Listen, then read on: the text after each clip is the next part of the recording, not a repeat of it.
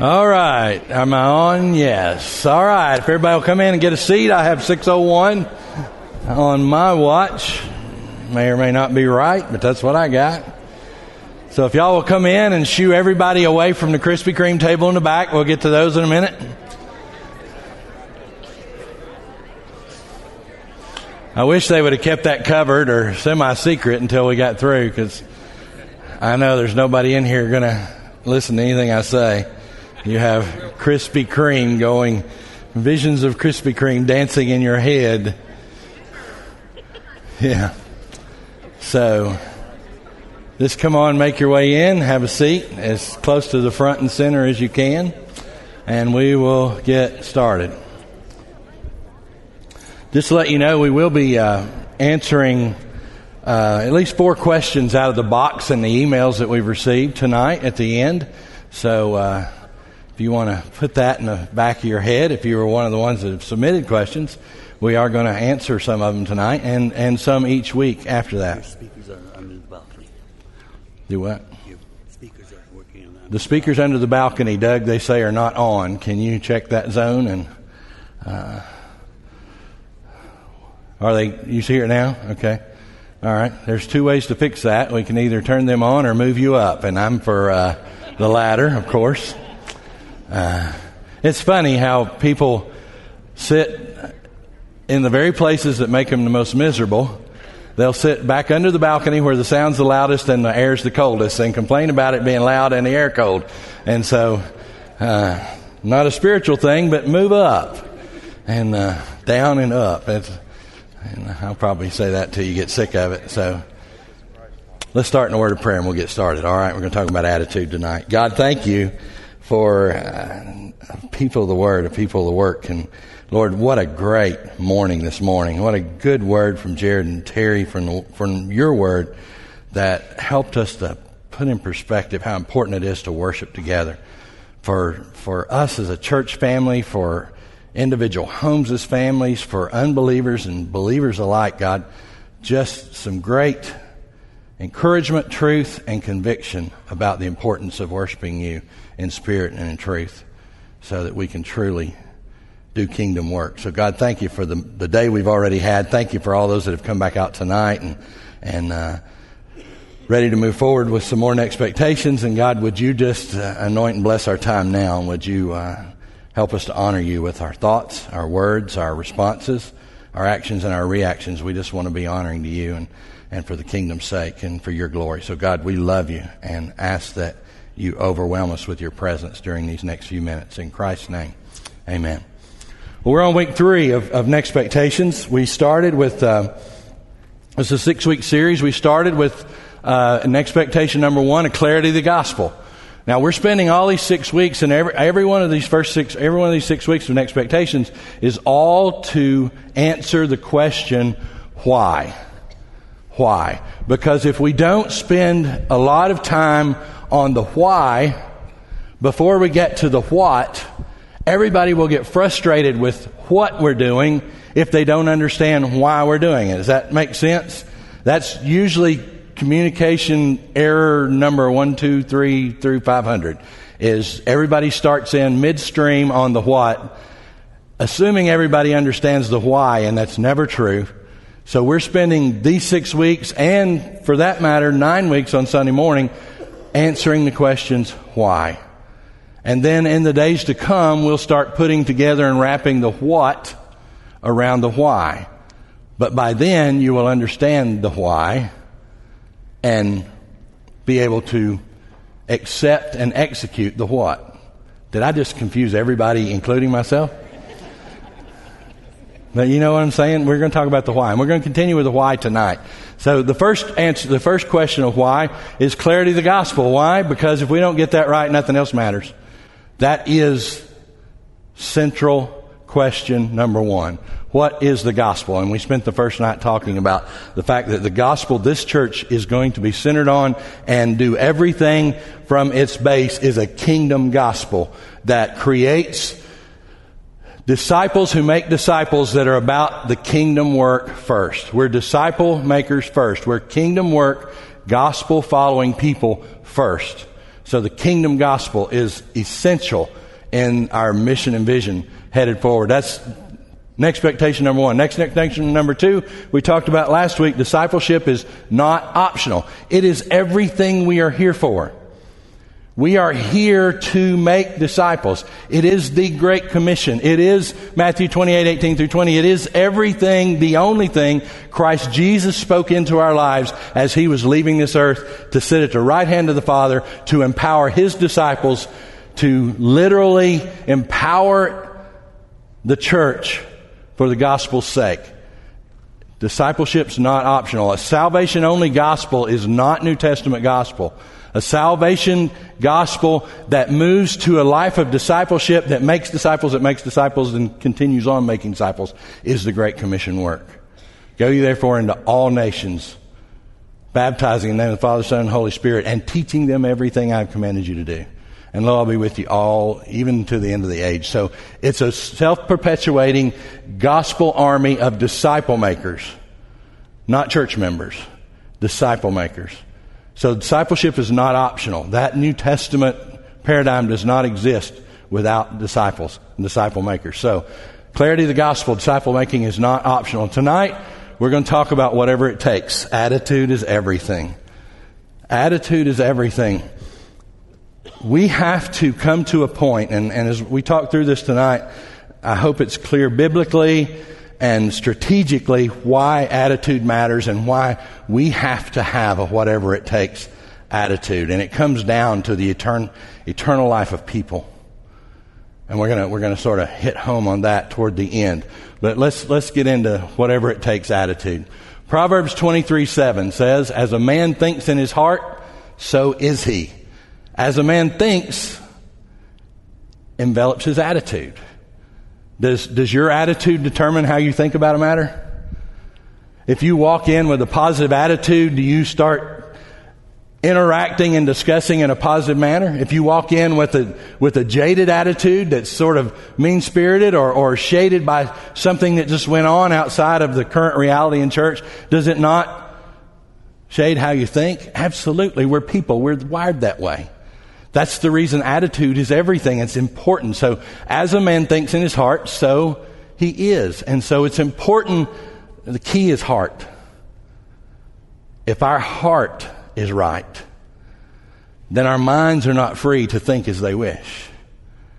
If our hearts are based on the truth of the Word of God, if our hearts are based in a biblical worldview belief system of the absolute inerrant truth of the Word of God, if our hearts are wrapped around that world and centered as that as our cornerstone, as that as our plumb line, then our minds follow our hearts.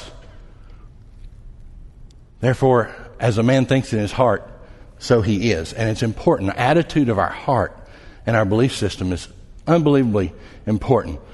Proverbs 4:23, "Watch over your heart and guard it with all diligence, for from it flows the spring of life." Again, the heart is the critical issue. The soul of our being, where the Spirit of God dwells. We have to have it in the right place, under the right influence. My attitude is the major difference between success and failure. Whether it's in spiritual work, secular work, relationships amongst believers and non-believers, family, my attitude determines success and failure. My attitude will sink me or float me. Attitude is everything because of the way we're wired.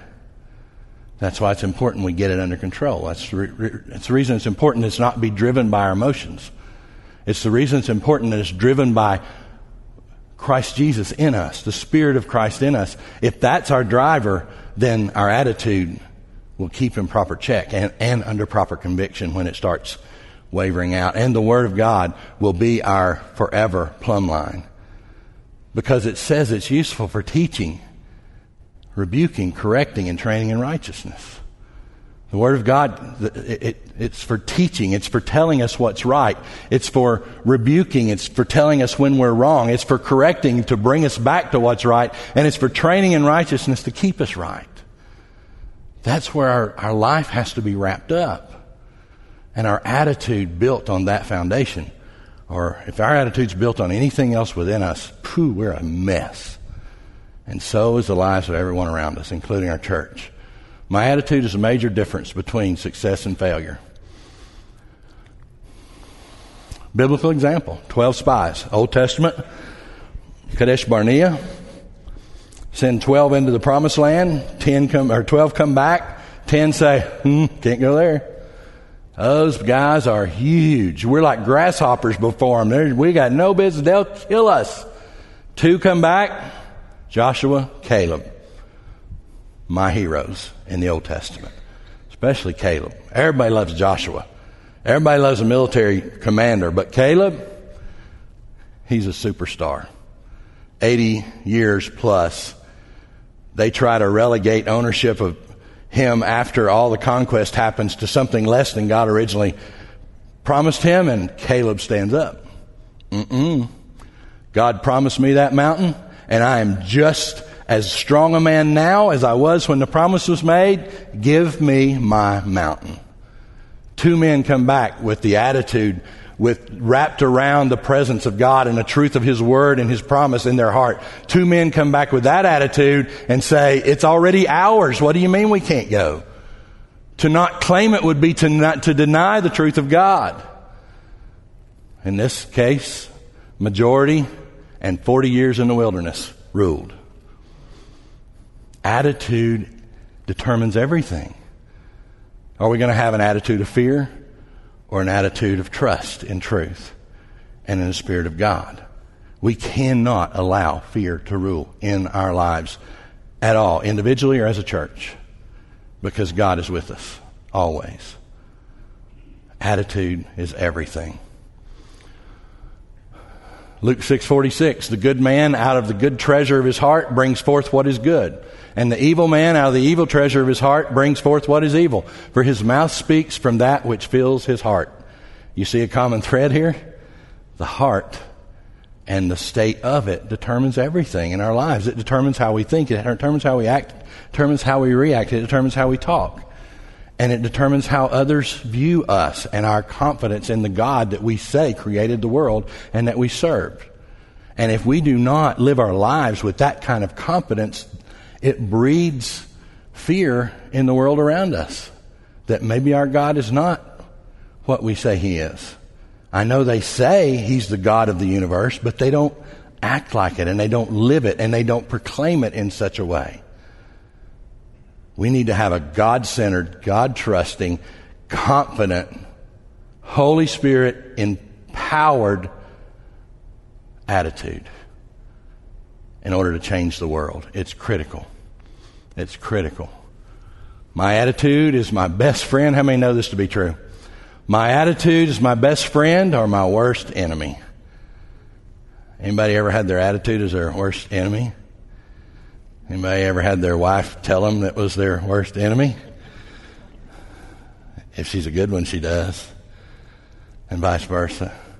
Yeah, your attitude can be your best friend or your worst enemy. You got to keep it in check, and it's got to be checked with the plumb line of the Word of God. It must be. It must be. It's the only thing we have that's solid. Everything else ebbs and flows and will get you in big trouble. My attitude will change when I choose to change it. Attitude's a choice. That's what this little thing shows. I think, there's one more word. Attitude is, there's 3 things that attitude could be a function of here. Age, conditions, environment around you, or choices. Your attitude is not a function of age or of conditions. Your attitude is, always will be, always has been, a function of choice. We choose our attitudes. You can't blame it on anybody. You can, but it's not theirs to own. It's yours. Our attitudes are our choice to make, just like everything else. We sin because we want to. You say, I don't. Yeah, you do. You wouldn't do it. There's pleasure in sin for a day, the Scripture says. You do it because you want to. You have a rotten attitude because you choose it, because it gratifies the sinfulness in your heart that still lives in you, that needs to be sanctified. When we learn to choose our attitude of godliness and confidence and power in the Holy Spirit, then we have an attitude built by a choice based on truth that can turn the world upside down. Attitude is a choice. It's just the reality of it. These are all general statements about attitude, and I'm going to get to the whatever it takes in a minute. But I think you need to understand and have a grasp on attitude because it's everything. If you work with a person who has a rotten attitude, you try to find every way in the world either not to go to work when you're going to have to encounter him or work in another part of the building or another part of the world for that matter. I mean, attitude drives everything. And a rotten one is not one to be around. My attitude needs continual adjustment. We all do because of our flesh. Nobody's attitude's always perfect. It's not always right because we don't always base it on truth. So what are some indicators for attitude adjustments? I just listed several and I'll just blow through them real quick. But you can probably identify. One thing tells me I need an attitude adjustment. I haven't had adequate time alone with God. When you don't have your quiet time and you're not grounded in the presence of God and the peace of God, your attitude is going to flow away from God, not toward Him. So if we start neglecting the disciplines and the joy of our quiet time, of our devotional life, of our personal worship, as Terry and Jared shared this morning, if we start neglecting that, it'll show up in your attitude, I promise you. Because there's a monster of ungodly attitude that lives within you, and there's, an angel of good attitude, godly attitude that lives within you. And the one you feed is the one that wins out. And your godly attitude is fed by His Word and by prayer and by devotional time and by fellowship with other believers and by corporate worship and private worship. All those things feed godly attitude because they feed the Spirit within you. And as you feed the Spirit, you feed godly attitude. My family notices and tells me about my attitude. I think you need to give your family permission to do that. Give them permission. Dad, you didn't have your quiet time this morning, did you? Dad, what's up? You're a little cranky this week. Can we pray for you? No, I'm not cranky. I don't know what you're talking about. Our emotions are on the surface. But I think we need to give our families permission to speak into our attitudes in a loving, respectful, God-honoring, recentering way. My relationship with my coworkers becomes strained. If everybody in the office is in harmony and I'm the one that's not, guess who may just have the problem? My view of people begins to lower. When you start valuing people less, you've left God's heart because God values them to death. So when you start dropping your value on people, John Maxwell used to say, put a 10 on people's heads when you walk in the room. If you put a 10 on their head and visually see them as a 10, you will treat them as a 10. You value them as a 10, and they will return eventually that respect. When your value of people starts to lower, then you're in trouble. You need an attitude adjustment. And the last one is my perspective on life becomes cynical. Cynical. Boy, when you start turning cynical and don't have a good word for anybody, in my life it starts as sarcasm.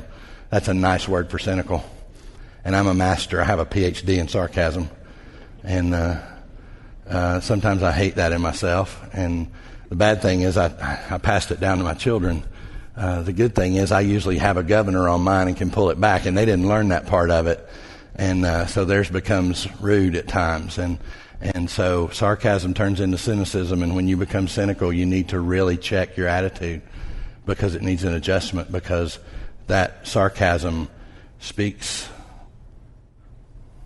in bad ways to people and devalues them by the way you react with them, and that's not godly.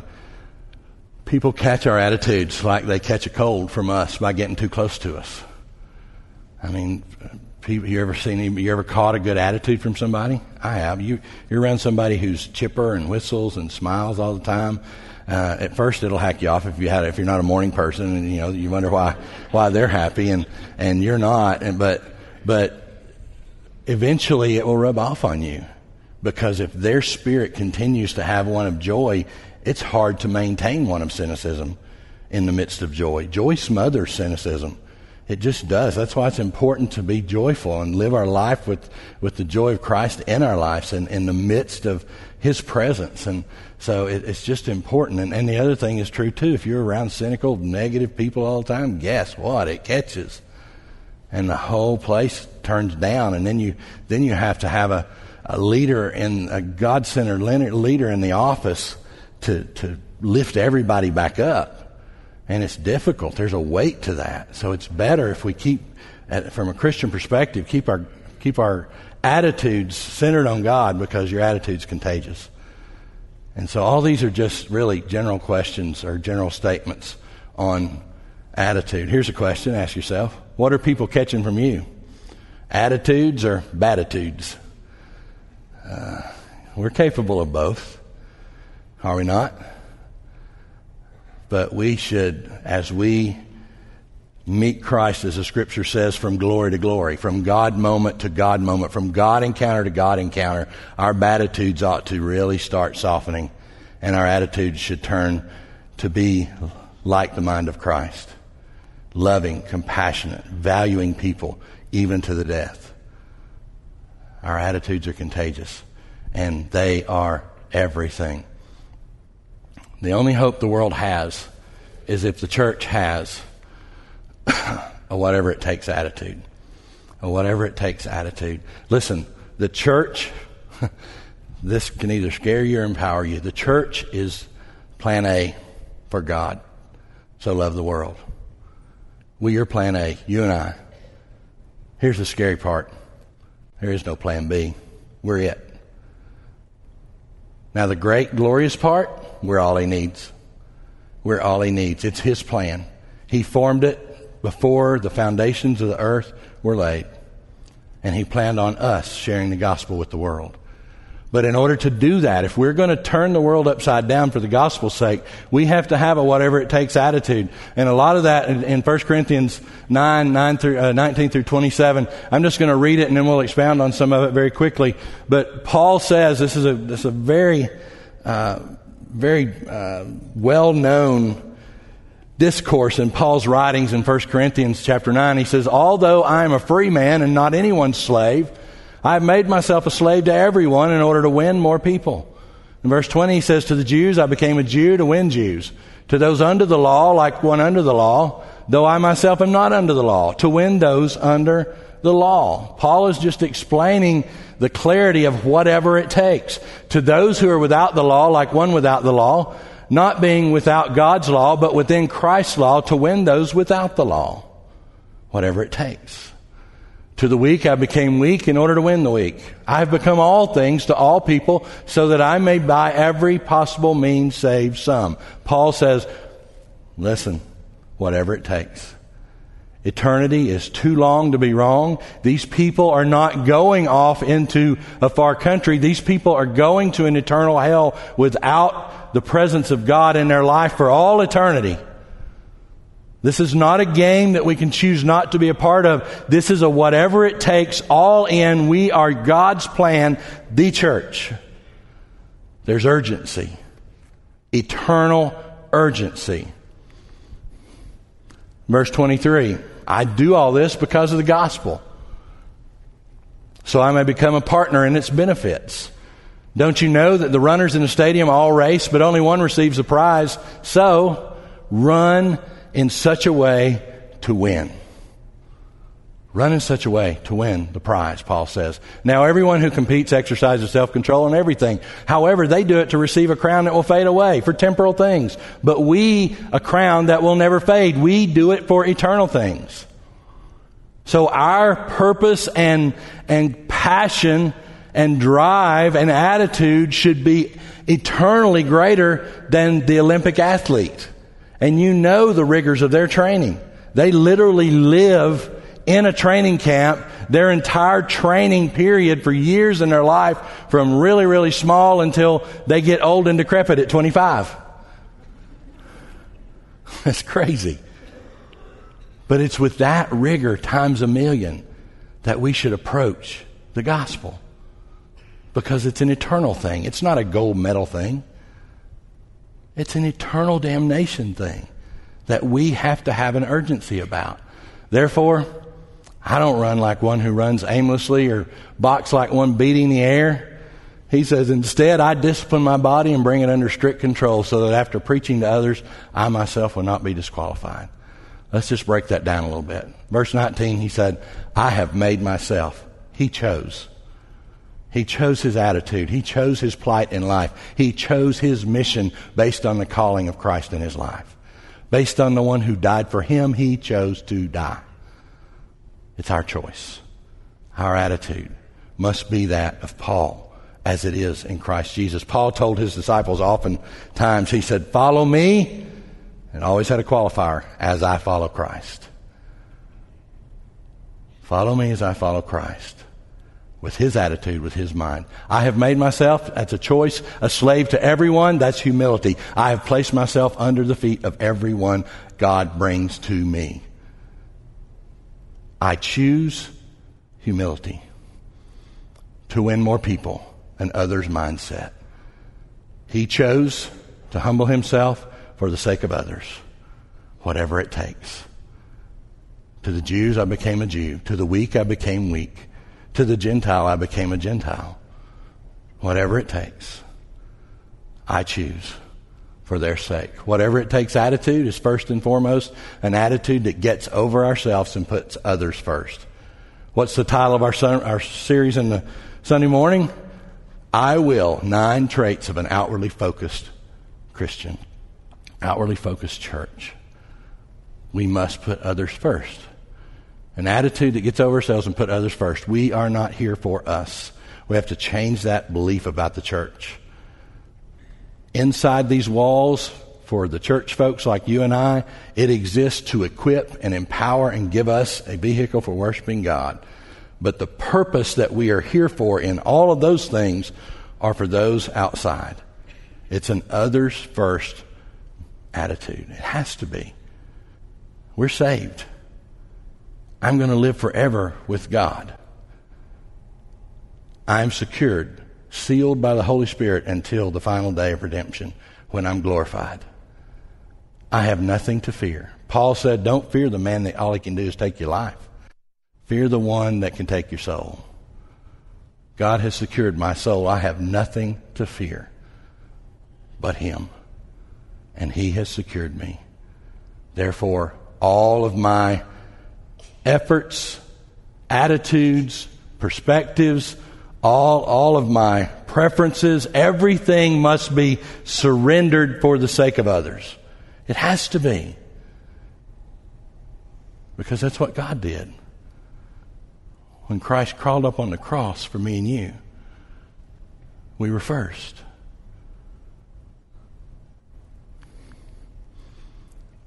Whatever it takes attitude is a disciplined life lived with purpose and on purpose. Verse 23 said, now I do all this because of the gospel, the purpose, so I may become a partner in its benefits. Run in such a way to win the prize. Our purpose, gospel's sake. Gospel's sake. It's really that simple so that we can be that focused. Any other distraction that leads us away from sharing the gospel of Christ with a lost world, we are so far outside the purview of the church, it's not even funny. The church exists for the gospel's sake, for obedience to God, for the building of his kingdom. Whatever it takes attitude, he says, therefore I don't run like somebody who runs aimlessly or box like one beating the air. I discipline my body and bring it under strict control so that after preaching I don't disqualify myself. So whatever it takes attitude, what's it look like in us? It looks like Jesus. It looks like Paul. It looks like Timothy. It looks like all the apostles as they placed themselves in their own means of death for the gospel's sake. It's what it has to look like in my life. How can it look anything else and be true to what God called us to? It can't. We're called to die. As hard as that sounds, it is as glorious as presented in the Scriptures. It's a call to die so that we can live, so that others will know him for all eternity. It looks like Jesus. It looks like Paul. What does it look like in us? It don't look like whiny, self-serving, too hot, too cold, too long, too loud, too stuck, too proud church member. It don't look like any of that. It looks like Paul. It looks like Jesus. Do you see anywhere in the scriptures where Jesus or Paul said it's too hot, it's too cold? No, Paul said, give me these chains. In these chains, the gospel is advanced. Jailer, I'm still here. Close that door. For the gospel's sake. There's a jailer here that needs Jesus. As they attempted to kill the Apostle John before he was put into exile on Patmos, whatever it takes. Burn me, boil me. It's all him. When that didn't work, scared him to death, they stuck him in a cave. God gave him the revelation. Whatever it takes. Our attitudes have to be that of Christ Jesus. That were exhibited by his incarnation on the earth, and Paul's life as it went and spread the gospel throughout the known world for the decades after the ascension. The world is dying moment by moment without Christ. There's no time for selfishness, no time for self-centeredness, no time for excuses. The world is dying. This is an eternal life and death, not just an earthly life and death situation. While we've been sitting here in our air-conditioned padded pews, every 60 minutes on this earth, 6,390 people die. 6,390 people die in a 60-second period every hour of every day of every year of our existence. The vast, vast, vast majority go to an eternal hell apart from God. If that does not spell urgency, I don't know what does. In my last sentence, 3 people died. In the last 2 words, 1 person died without Christ. There's an urgency. Our hearts should break. We should weep. We should be so compassionate toward the lostness of the world that there are no excuses. Our fears based on our inadequacies and our lack of understanding, that's just senselessness. We know Christ. We know who he is to us, and we know what he has done for us. If we will just get that into the world, it's his job to save them. Listen, there's no wrong way to share the gospel except for not to share it. And we have to be urgent. Our attitude must be that of Christ Jesus, whatever it takes.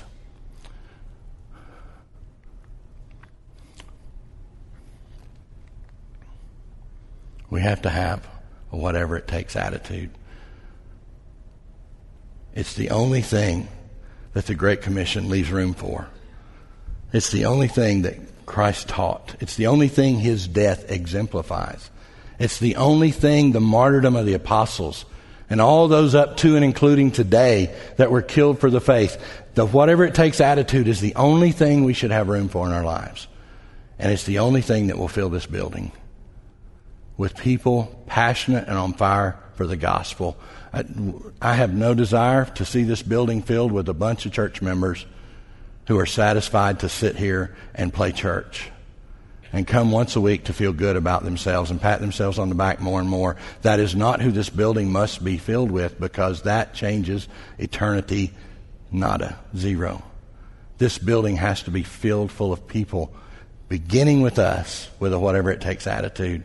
So our next expectation as a church is for us to grab a hold of the truth of the Word of God, be filled with the Spirit of Christ, have a whatever it takes attitude, and get to the work of the gospel.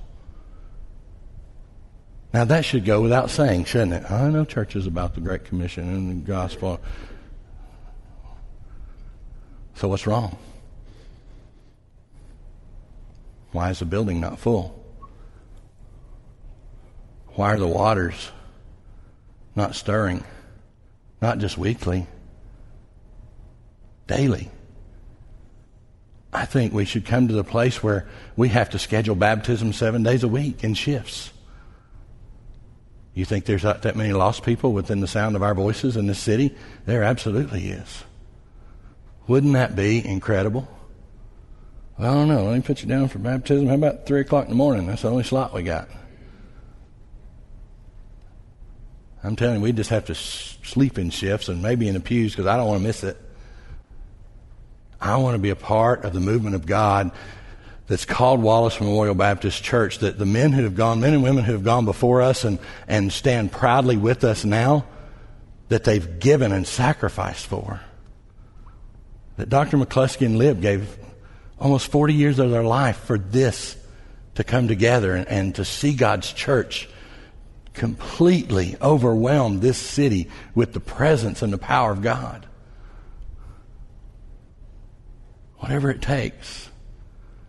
But if we don't start thinking that way and committing our heart to that way and praying that way and getting on our knees that way,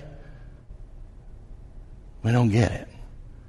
You want to know the why of where we're moving as a church? Over 6,000 people an hour that die without Christ. People in our own families that don't know Christ. Our own children and grandchildren that don't know Christ. We were just meeting a minute ago, and I think it was Jeff that mentioned, I wonder how many people here have children and grandchildren that are out of church, that have walked away from the faith that we tried to pour into them. It's for them that we exist. Pray for my children, I'll pray for yours. Share with my children, I'll share with yours. Share with your neighbors, I'll share with yours. You share with my neighbors. We have to have a whatever it takes attitude. We have to have an urgency about the gospel. We have to understand the absolute horror of the situation we live in and day out. You know, the answer to our world issues with ISIS and all that, it's not war. It's Christ. You're not going to change them with ideologies or politics. You'll only change them with the heart of Christ Jesus. You want to shut down ISIS? Share the gospel with them. I think we serve a God that's great enough to do it.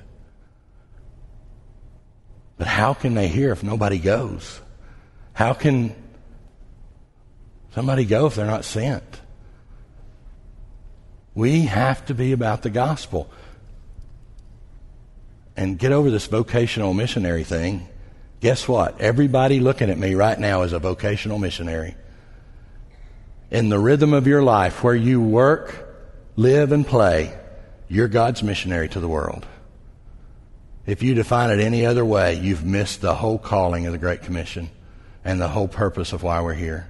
We're all vocational missionaries. Here, now, where you work. You work where I don't. You live in a cycle and a rhythm of life that I don't live in. I can't reach where you live. You can. But if we don't start having a whatever it takes attitude and getting into our community, meeting the people around us with no excuses, for the gospel's sake, we've completely missed the boat. And we'll have a great time on Sunday morning and eventually die. I refuse. I won't do it. I won't do it. And I don't think you will either. But we better have a whatever it takes attitude to change the world. It's time. Now. Pray with me.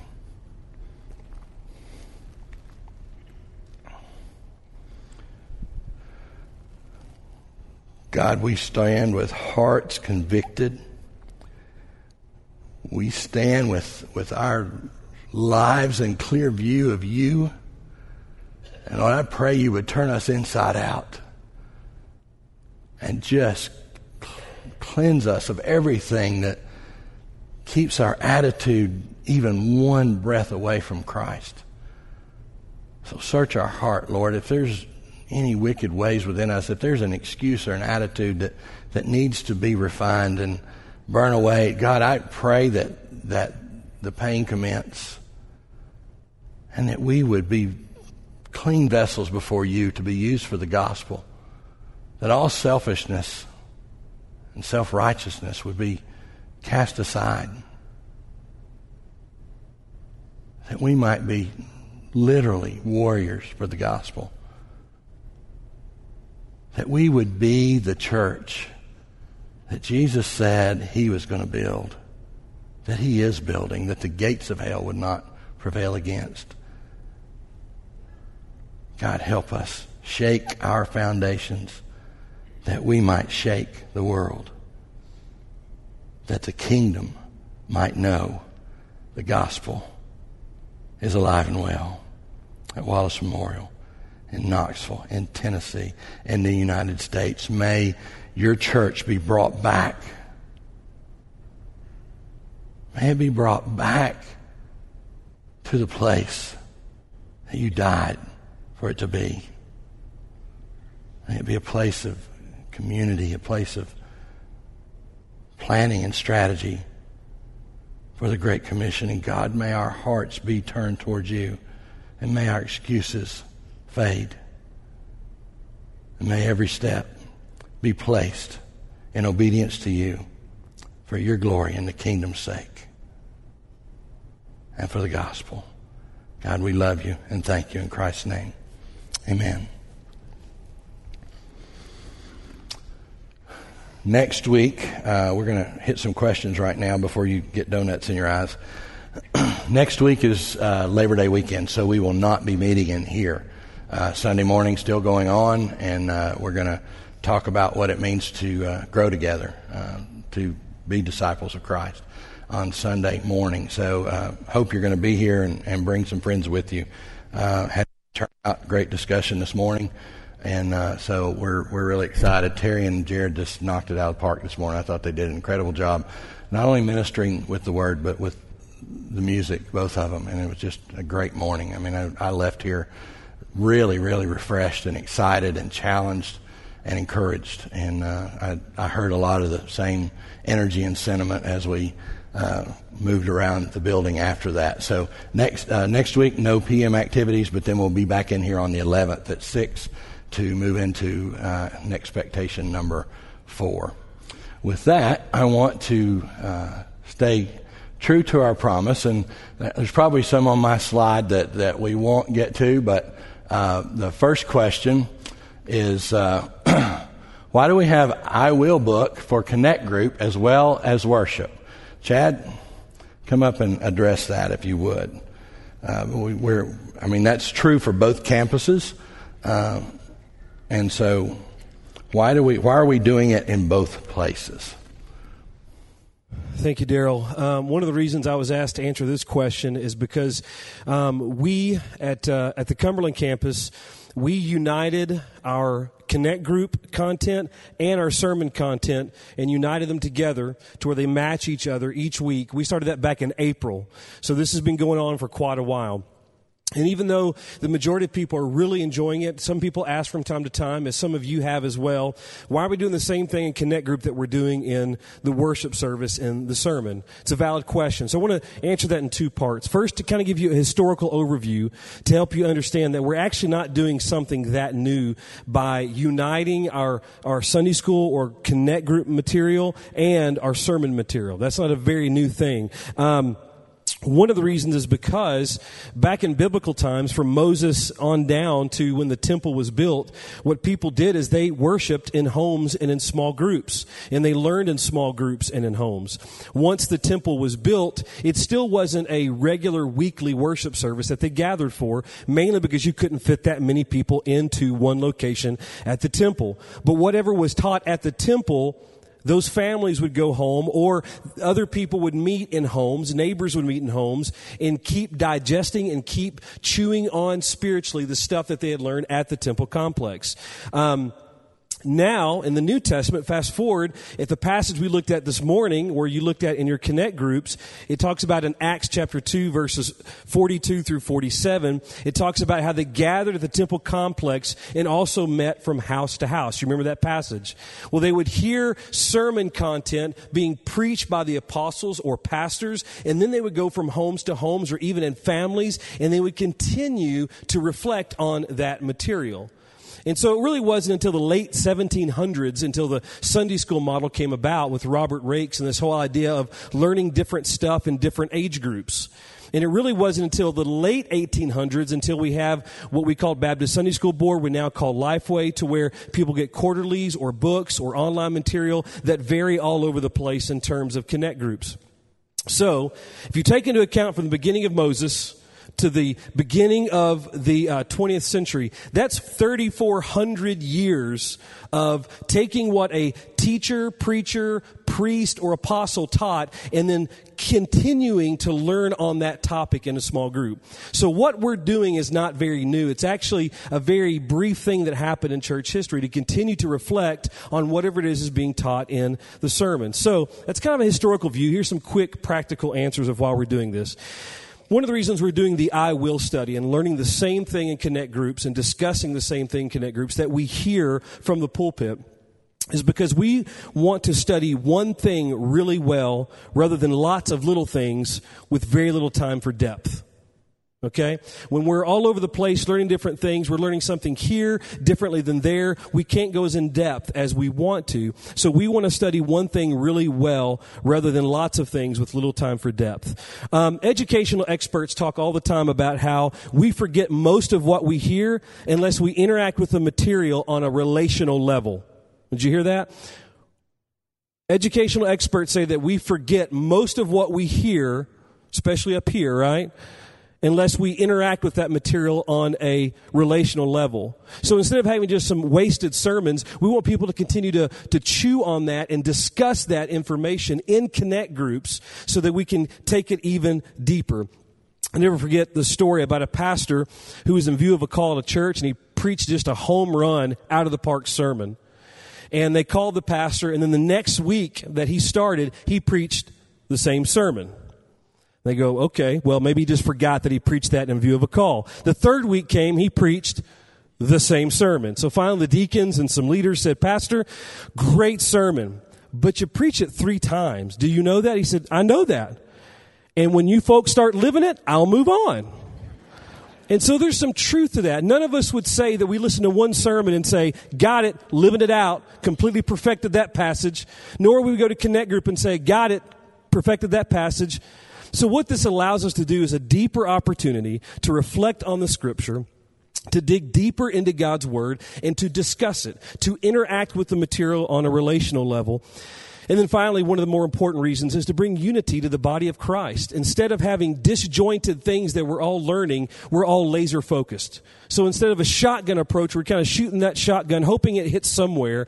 We have a laser focus to be unified. Imagine if we're all learning the same things at the same time. And I'll just kind of end my answer with this. Imagine a family of 4 goes to, they go to Disney World. And you got 2 teenage kids and 2 parents, and they're going to Disney World. And imagine they get there and they have 4 days.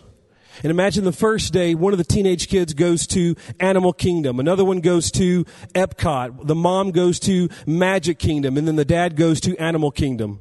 And then all those 4 days, they go to different parks, but they never go to the same park at the same time. Now, when they look back at pictures on that family vacation, they can say that they had some similar experiences, but they can never say they had a unified, shared experience. It would be foolish to say, let's go to Disney World as a family, have some great family experiences, and then split up and never see each other. That's ridiculous, right? In the same way, to say we're a unified body, but not be unified in what we're learning kind of defeats the purpose. So here's one of the reasons that we do this. Imagine to have grandparents and parents and kids and aunts and uncles and friends after worship and the days, after worship following up and continuing to discuss those same topics. Instead of families coming around the supper table or the dinner table, whatever you call it, and having all these random discussions, we're all focused on the same thing, digesting the truths together and camping out on God's Word a little bit longer. So unless we can say, man, I've aced God's Word, I'm totally living everything out, then we have no reason to say, I don't want to do this. Well, let's give it a shot, because as we go deeper, God will bless that. And I've heard from many of you who've said, you feel a unifying spirit in this place as we're all traveling the same journey content-wise together. So that's why we do it, and we hope that God continues to bless this effort. Thank you. Awesome. Good job.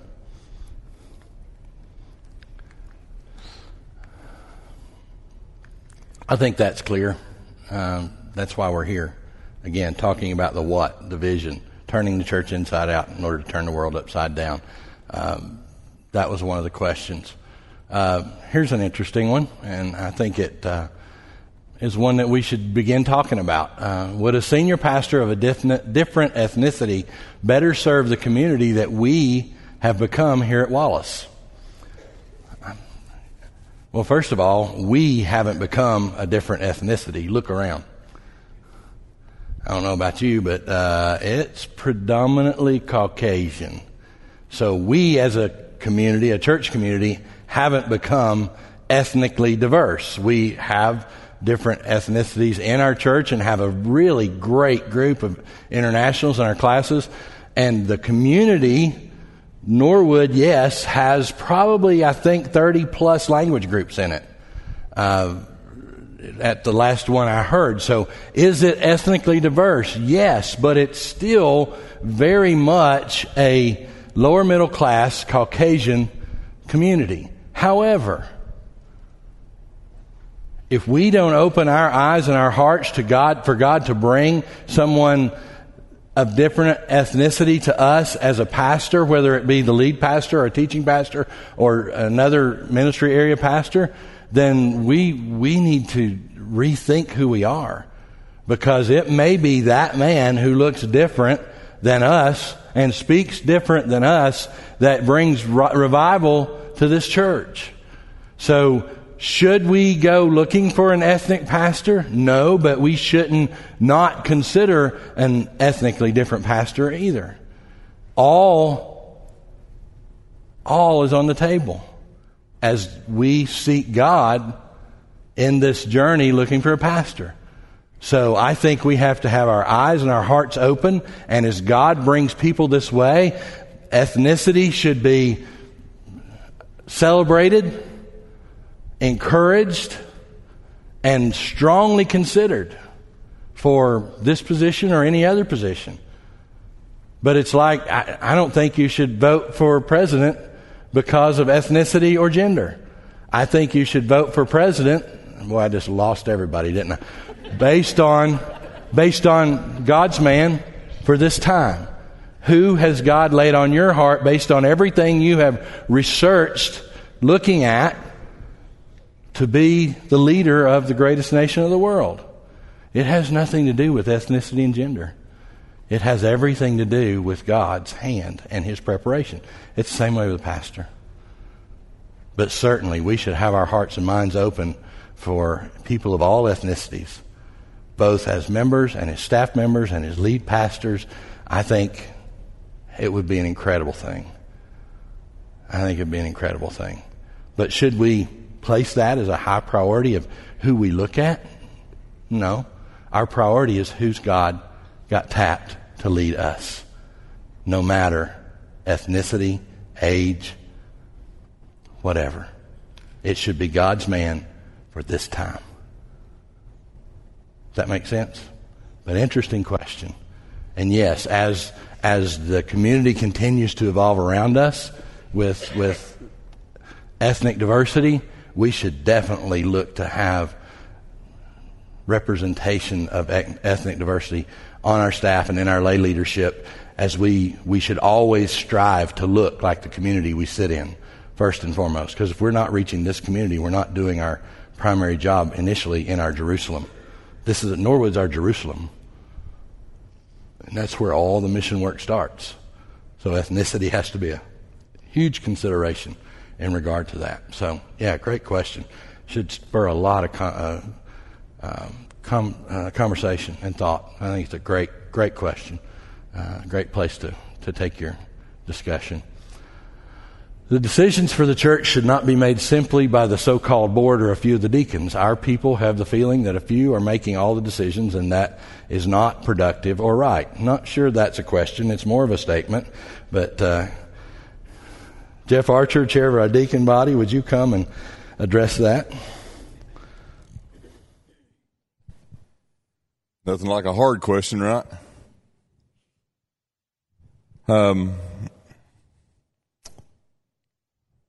Since Dale asked me to take this one, I've been thinking about the answer and what it is. So here's my answer. You're right. This is not a military organization. When I was a commander in Iraq, I made the decisions for our squadron on how best to support the regiment, when to send out patrols, what the priority of maintenance was, what the priority of personnel backfills were, if we had somebody sick or wounded. Did we replace them immediately, or did somebody else have a greater need? And as a commander, that was my responsibility, because I was responsible for everything that they did or that they failed to do.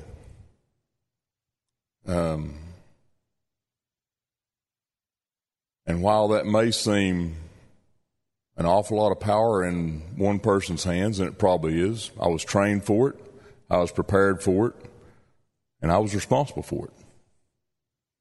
For every decision that I made, I was responsible to my commander to do the right thing, to make the best decisions that I knew how to make with the information I had at that time. Now, in this church, we don't do that. What happens is the church body, you, are responsible for nominating people to lead you. And those people serve as deacons. They serve as members of the personnel committee. They serve as members of the finance committee or as the church treasurer.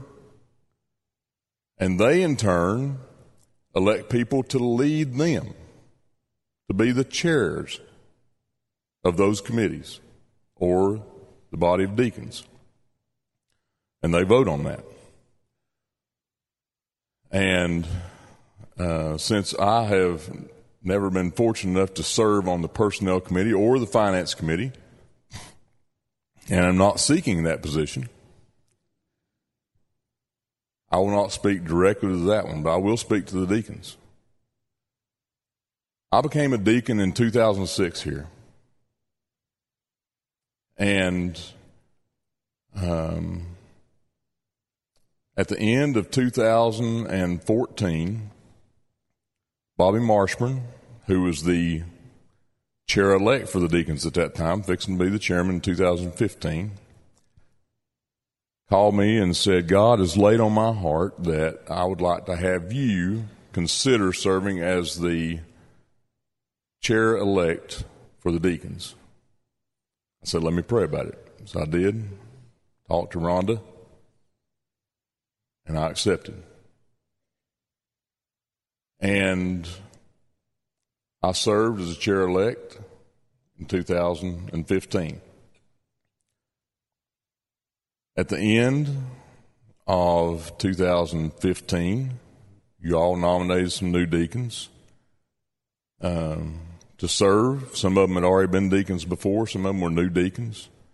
And I was praying about who I would ask to be chair-elect for the deacons. And I asked Adam Odell, who I did not know very well. I knew he had a good reputation, smart young man, but that's who God laid on my heart. And I talked to Pastor Mike about it, and he said, I think that's a good recommendation. So I asked Adam. He said, let me consider it. And he said yes. And the deacons voted and said, we agree that Adam Odell ought to be the chair-elect. So Adam's fixing to be the chair. And that's how it works in the deacons. So you all nominate men to serve as deacons. Then they, in turn, select a chair and then vote on a chair-elect. In June, you had that opportunity for next year to do that. And out of a church of hundreds, we had 70 nomination ballots turned in. So if you feel like you're not being well represented in the leadership, look in a mirror.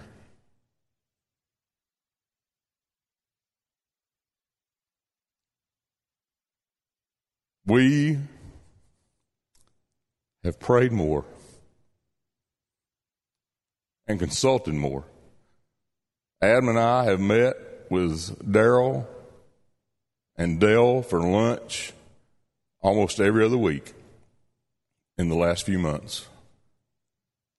We've prayed. Adam's byline on his email signature is keep praying. We've asked you to pray.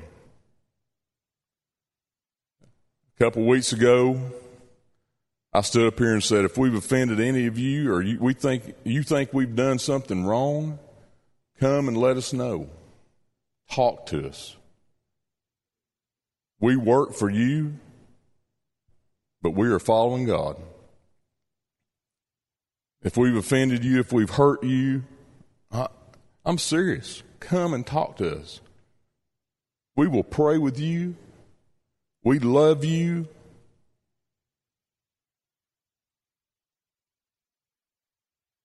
I've got the best mother-in-law and father-in-law I could ever had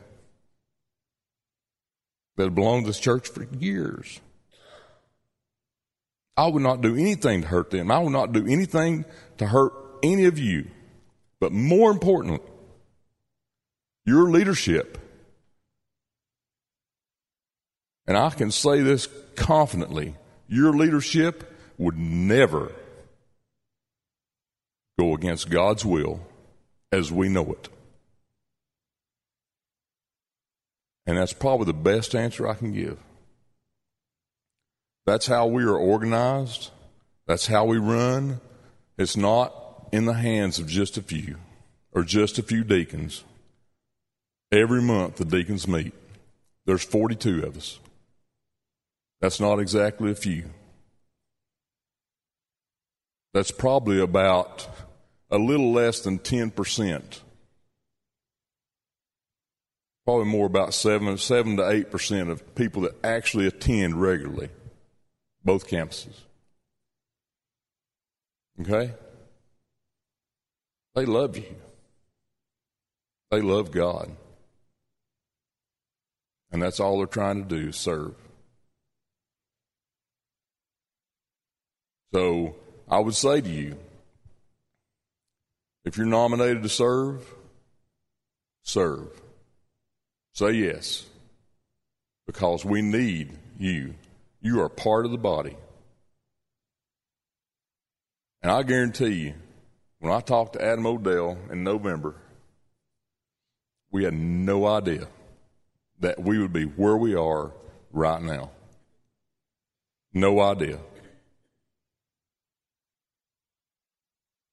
And we didn't ask for it. we didn't. There's not some diabolical plan. It's like, yeah, we're going to plot this, and Mike's going to retire, and we're going to take over the church.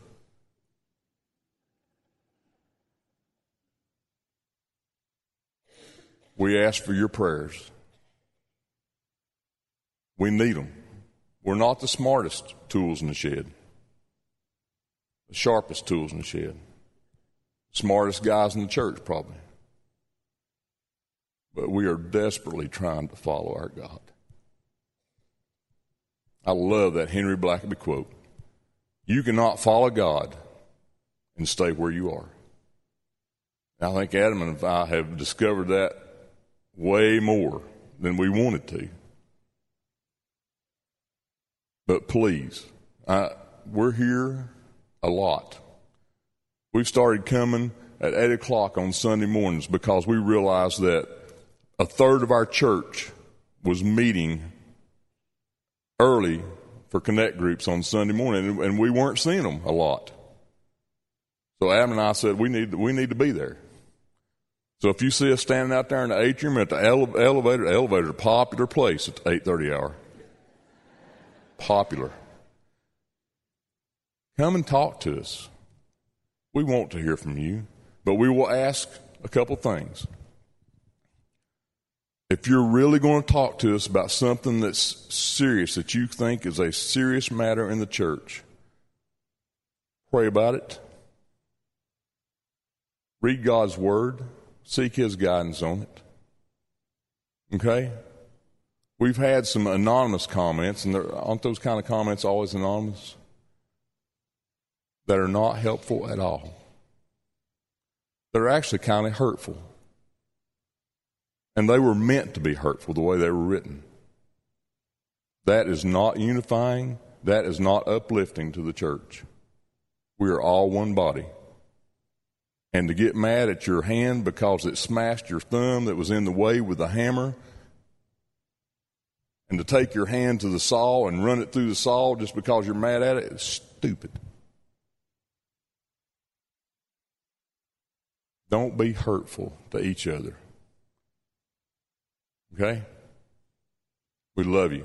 And I hope I've answered the question. I thought about having all the board members come up and then having all the personnel committee members and the finance committee members and the deacons come up and say, we're really not just a few members making decisions, okay? It's a bunch of people. But that's how the process works. We love you, and if I haven't answered your question, see me over a donut. We'll pray about it, okay? Thank you.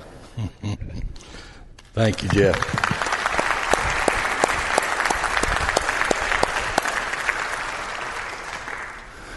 I had never had the privilege of serving our country in the military. But if I did, I would have loved to serve under a Jeff Archer. Don't come any better, as far as I'm concerned. The last question is, what's Chad's status at Cumberland? Did you put this one in there, Chad? Was it?